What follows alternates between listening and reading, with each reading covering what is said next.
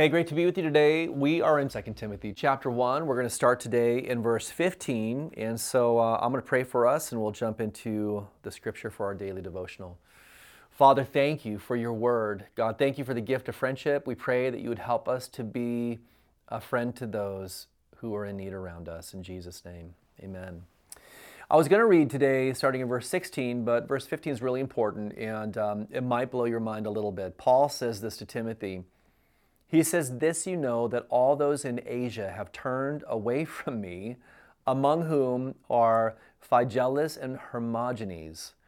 The Lord grant mercy to the household of Onesiphorus, for he often refreshed me, was not ashamed of my chain.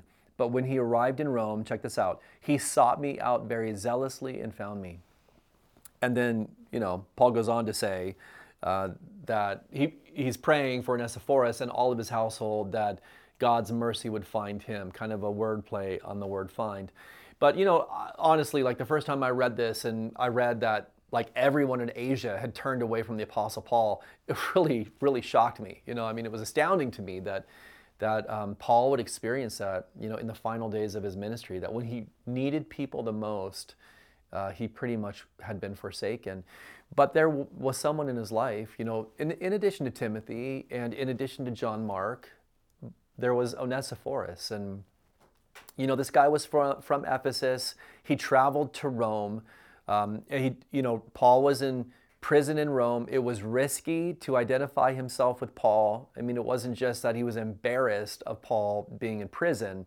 He was, risking his own life to do this, but he zealously sought after the apostle until he found him. And so I don't know what this was like. He probably had to go through a lot of like political issues and, probably had to maybe spend some money and, he had a lot of hoops he had to jump through. It wasn't just easy to get to Paul. It was work. He had to really expend some effort to get to a place where he could be in the presence of the Apostle Paul. And when he got there, Paul said, "He refreshed me."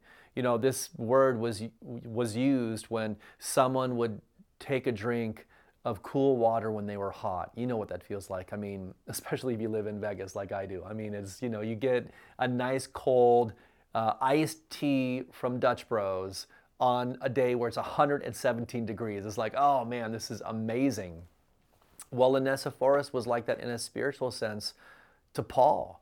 Paul was abandoned, he was alone, and yet there was someone who was willing to go way out of his way and to find him and to bring refreshment. And I think, man, we're blessed when people are like that in our lives, where we really do sincerely have friends who go out of their way.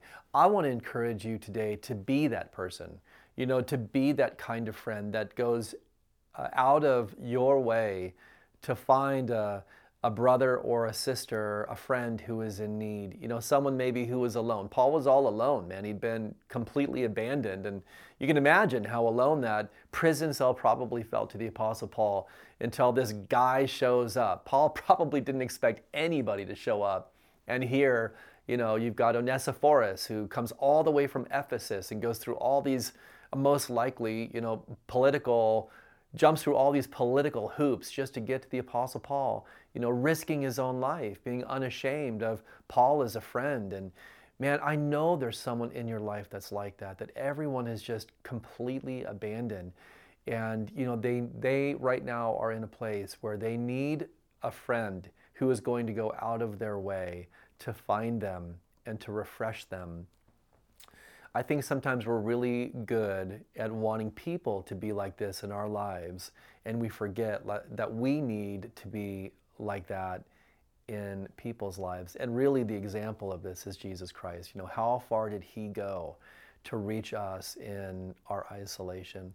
Today, spend a minute and pray and ask the Holy Spirit to just put that person that's in need on your heart. And the Holy Spirit may just bring a name to mind that you haven't heard of in a long time. And I want to encourage you today to just take those steps and go out of your way and bring the refreshment of the Spirit of God to a soul that's in need. God will bless them for it. but God will bless you for it too.